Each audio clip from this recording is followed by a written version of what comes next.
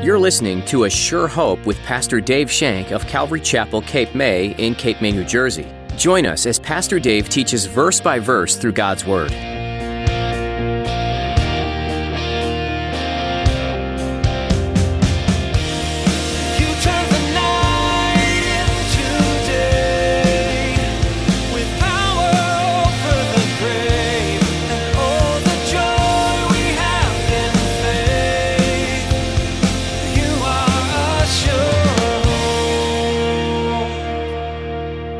Unity can be described in one word. I've already said it a couple times.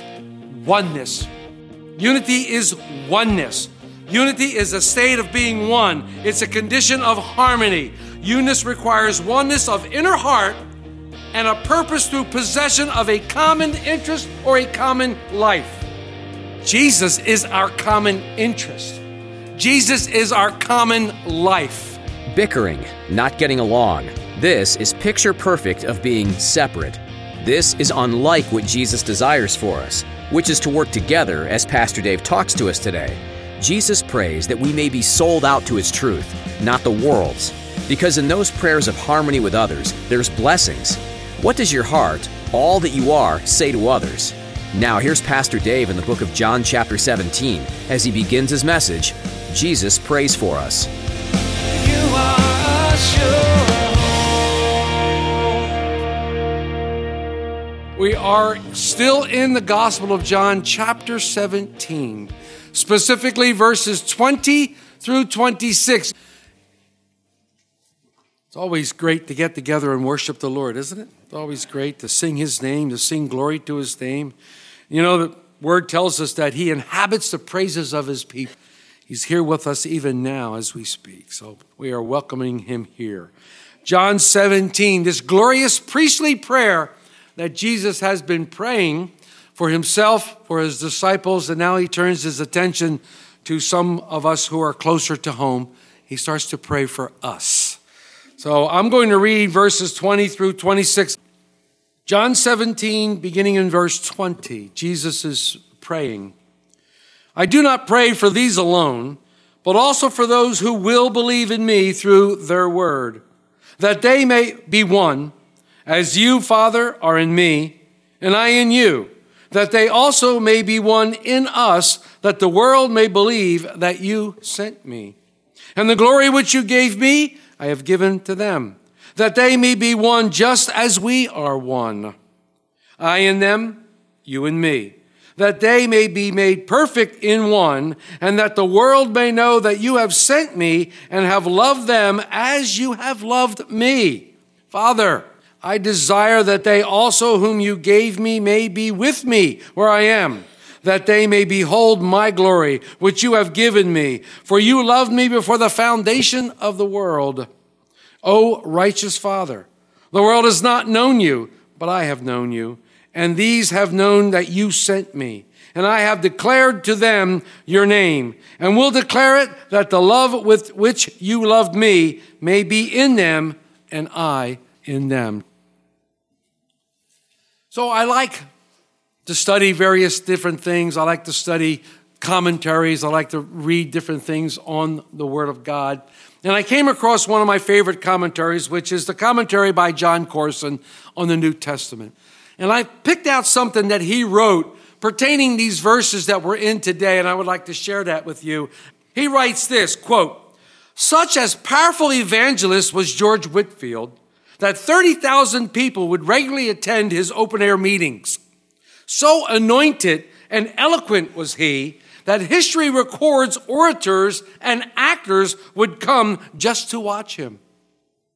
Charles Wesley, a contemporary of Whitefield's, was also preaching to multitudes at the very same time. Yet, so diverse were their views of the men on certain doctrines, they even took out advertisements in the newspapers explaining why they believed what they did and why the other one was amiss. People thought they hated each other until one day a reporter asked Whitefield, tell me, Mr. Whitefield, do you expect to see Charles Wesley in heaven? Whitefield thought about it for a moment and he said, no. He is going to be so close to the throne, I'm going to be so far back, I'll never see him. What was the point of this story? It has to do with what we're studying. The point of the story is that these very different doctrinal views, these men had different ministries, but they had one thing in common. They were both born again by the Spirit into a living hope through the death of Jesus Christ on the cross and his resurrection from the dead. And in that, they had a commonality. They were united. They were one. So we now come to the end of this beautiful priestly prayer that Jesus has been praying and that we've got to look into as the Apostle John recorded the words of our beloved Savior. I said it's like standing on holy ground. It's like you're listening in, you're almost eavesdropping into a beautiful prayer between the Son of God and Father God. Between the Father and Son, and you're listening in. You're being privy to what is being said. And it's like, wow, do I really get to hear this? What a privilege that I can listen in as Jesus prays to the Father. And we've been looking at it all along. And remember how it began? Remember the beginning? They were walking on their way to the Garden of Gethsemane. They were making their way through Jerusalem, and Jesus had been talking to the disciples. They had left the dinner long ago, and they were making their way through Jerusalem, as I said. And they came to a point where Jesus stopped, and he stood in their midst, and he looked up into heaven, and he began to pray. He probably lifted his hands. His voice was probably soft, yet very audible. And the disciples there listening to every single word, and they were hanging on what the words Jesus was saying. And Jesus started out by praying for himself. He said, Father, glorify your Son. I have manifested your name to those you have given me, and I have glorified you on earth.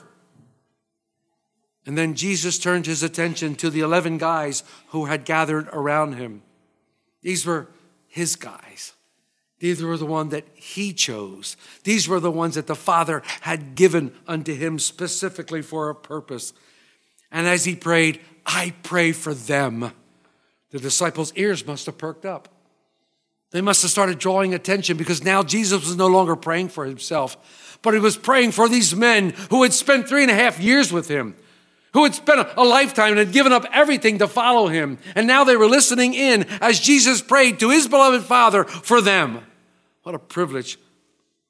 What did Jesus pray? He prayed that they would be protected from the evil one, that they would be protected from the world. He prayed that they might be sanctified and then they might be set apart from the world and the worldly views with all its trappings and with all its dangers. And then Jesus makes another turn. He takes another turn now in his prayer. And as we come to the end of it, he's going to pray for those who would believe in him through the words that would be spoken to them by the disciples. And that's where we pick up our study. Let's read verses 20 and 21a once more. Jesus says, I do not pray for these alone, speaking of the disciples, but also for those who will believe in me through their word, that they all may be one, as you, Father, are in me and I in you, that they also may be one with us. Now it's time for our ears to perk up. It's time for our ears to be open and attentive, because Jesus has prayed for himself. He has prayed for the 11 that were there with him, and now he turns his attention to those who would believe. Our ears should be thinking, okay, because I'm a believer, Lord, and now you're praying for me. I want to know what you're going to pray about because I need to hear this because now you're praying to me and I'm listening to you pray to Father God for me. And I'm listening to it. So our ears now to be ready. Our priest is making intercession for us. All who come to believe. Believe what? Believe that he is the Son of God. Believe that he is indeed God. Believe that he came to earth in the flesh as a man. He went to a cross and he died on that cross and he was buried and he was raised again on the third day. And eventually he ascended into heaven and is now seated on the right hand of God the Father. Believe, trust. All who would come to believe and trust in the name of Jesus, all whoever will. So we are the focus of these 6 verses. We are Jesus' focus now, and he's focusing on us.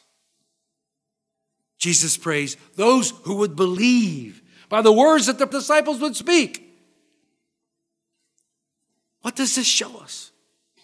Number one, it shows us that we know from past readings that the disciples are all going to fail. Peter's going to deny him.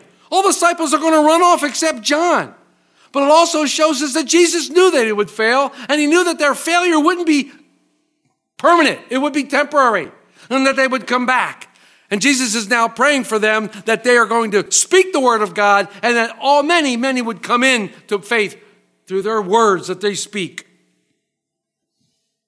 He must have been talking about the book of Acts that hadn't been written yet, because this is exactly what happened. In the book of Acts, the Holy Spirit falls upon the church, the 120 gathered in the upper room. They all began to speak in tongues and different languages. The men think they're drunk outside, and Peter says, these guys aren't drunk. And then he goes into this long sermon, and guess what? 3,000 people are added to the church. And then the very next day, 5,000 more are added. So exactly what Jesus is praying for is now going to come true. He's now going to come true. He prays, Father, that they may be one. They may be one. You and me and you, them and us together. Of all the things Jesus could have prayed for us, of all the things he could have mentioned, he could have asked for protection for us from the evil one. He could have asked for us to be separate from the world. He could have asked many different things, but he does not. He specifically prays for one thing and one thing only: unity. He prays for unity, that we all may be one. This is a huge prayer considering how diverse we all are. I mean, let's face it, we all come from different backgrounds. We all come from different nationalities. We all come from different places. Many of us come from different denominations. We all come from various places. But now here we sit with one thing and one thing only in common: Jesus Christ and what he did for us on the cross. That's the commonality. So there is unity in our diversity. Jesus is praying for this unity. Notice that he's not asking us to all have the same doctrinal position on every issue. He's not asking us to agree on every single point. Good luck with that one. Can't even agree on a color for something. His longest prayer for us, his most fervent prayer for us, is that we would have unity. Unity can be described in one word. I've already said it a couple times: oneness. Unity is oneness. Unity is a state of being one. It's a condition of harmony. Unity requires oneness of inner heart and a purpose through possession of a common interest or a common life. Jesus is our common interest. Jesus is our common life. Jesus is the common denominator that we all share, if you will. Think about this. The Apostle Paul of Tarsus, right? Martin Luther of Germany, John Wesley of England, and D.L. Moody of America, all finding deep unity with each other, even though they are widely separated by time, space, nationality, education, and denominational differences. Think about that. They're all worshiping the Lord right now around the throne. Every one of them. Why? Because the fellowship they experience is of the true born-again believer. And that fellowship transcends all historical and denomination boundaries. What's the true basis for Christian unity? The true basis for Christian unity is the work and person of Jesus Christ on the cross and the death and resurrection. That's the basis for it. One of these days, we believe soon, unless the Lord tarries, we'll be at those pearly gates. We'll be up there in heaven. Now, when you get to heaven, don't expect him to say, all right, Methodists, you're in that line over there. Presbyterians, you're in that line over there. Calvary Chapel guys, you got to go way back there. Come on, come on. No, he's not going to say that. He's not going to say that because we'll all be what? One. We'll all be there together. And we'll be all around the throne room worshiping God in spirit and truth. I love that. There are no denominational boundaries. Jesus broke down that barrier through the cross. He broke down the barrier. He's made us all one in him by the cross. He takes this likeness of oneness and he compares it to the oneness between him and the Father. As you, Father, and I in me, and I in you, that they might be one with us. Jesus already prayed for the disciples that we would be one as we are in verse 11. In John 14:20, Jesus said, at that day you shall know that I am in the Father, and you are in me, and I am in you. Oneness. Oneness. Why would Jesus pray for oneness? What was the purpose of him praying for oneness that the disciples would hear? Well, I have a couple reasons. Number one, because Jesus knows that there is tremendous blessing in oneness. There's tremendous blessing in oneness. Look what it says in one of my most favorite Psalms, a very, very short Psalm. Psalm 133, the verse. Behold, how good and how pleasant it is for the brethren to dwell together in unity. In unity. David draws our attention here to something he calls good and pleasant, a unity among the people of God. It's good because it reflects God's heart and it reflects God's purpose among his people and the unity among his people. It's pleasant because it makes life together as God's people so much more enjoyable, so much more pleasant than all those seasons of my goodness. My goodness. I always say Christians are great, but we eat each other. My goodness. But the second great thing about unity is there's power in unity. There's power in unity. When God's people move in unity, when they are directed by the Holy Spirit as one, they can make a lasting impact on those around them, i.e., Pentecost. That's what happened. These people were all of one accord. No, they weren't sitting in a Honda. Don't go there. They were all of one accord. 120 people of like mind, all oneness, sitting around praying, and the Holy Spirit hit them, and boom, the church was born. And they were one. And the gates of hell won't prevail. But the main reason Jesus prays for unity is found in verse 21b, that the world may believe that you sent me. Unity, so that the world will believe that you, Father, sent me. That's the main reason. The main reason he prays for unity is to give a world a clearer, a sharper, and a united witness of the truth. You know, we should ever be conscious of our witness to the world. We should ever be aware of how we are presenting Christ to the world. We should ever be aware of our witness. It's interesting that when we studied 2 Samuel, when the prophet Nathan rebuked David for his sin with Bathsheba, he said, for you have given the enemies of the Lord cause to blaspheme. We are all witnesses, whether we like it or not. We are all witnesses. The question remains is, what kind of witness are we? What kind of witness are we? Are others convinced of the truth of the gospel by the way I live? My prayer is that they would be. Or are they prone to doubt the gospel and blaspheme because of the things I do? Jesus prayed for unity so that the world would believe. So that the world would believe. See, loving one another as Jesus has loved us. Living together in harmony, not bickering and quarreling amongst ourselves. These are things that are impressive to the outside world. If the outside world sees Christians bickering and arguing with each other, tearing each other down, they're going to say, why would I want to be part of that?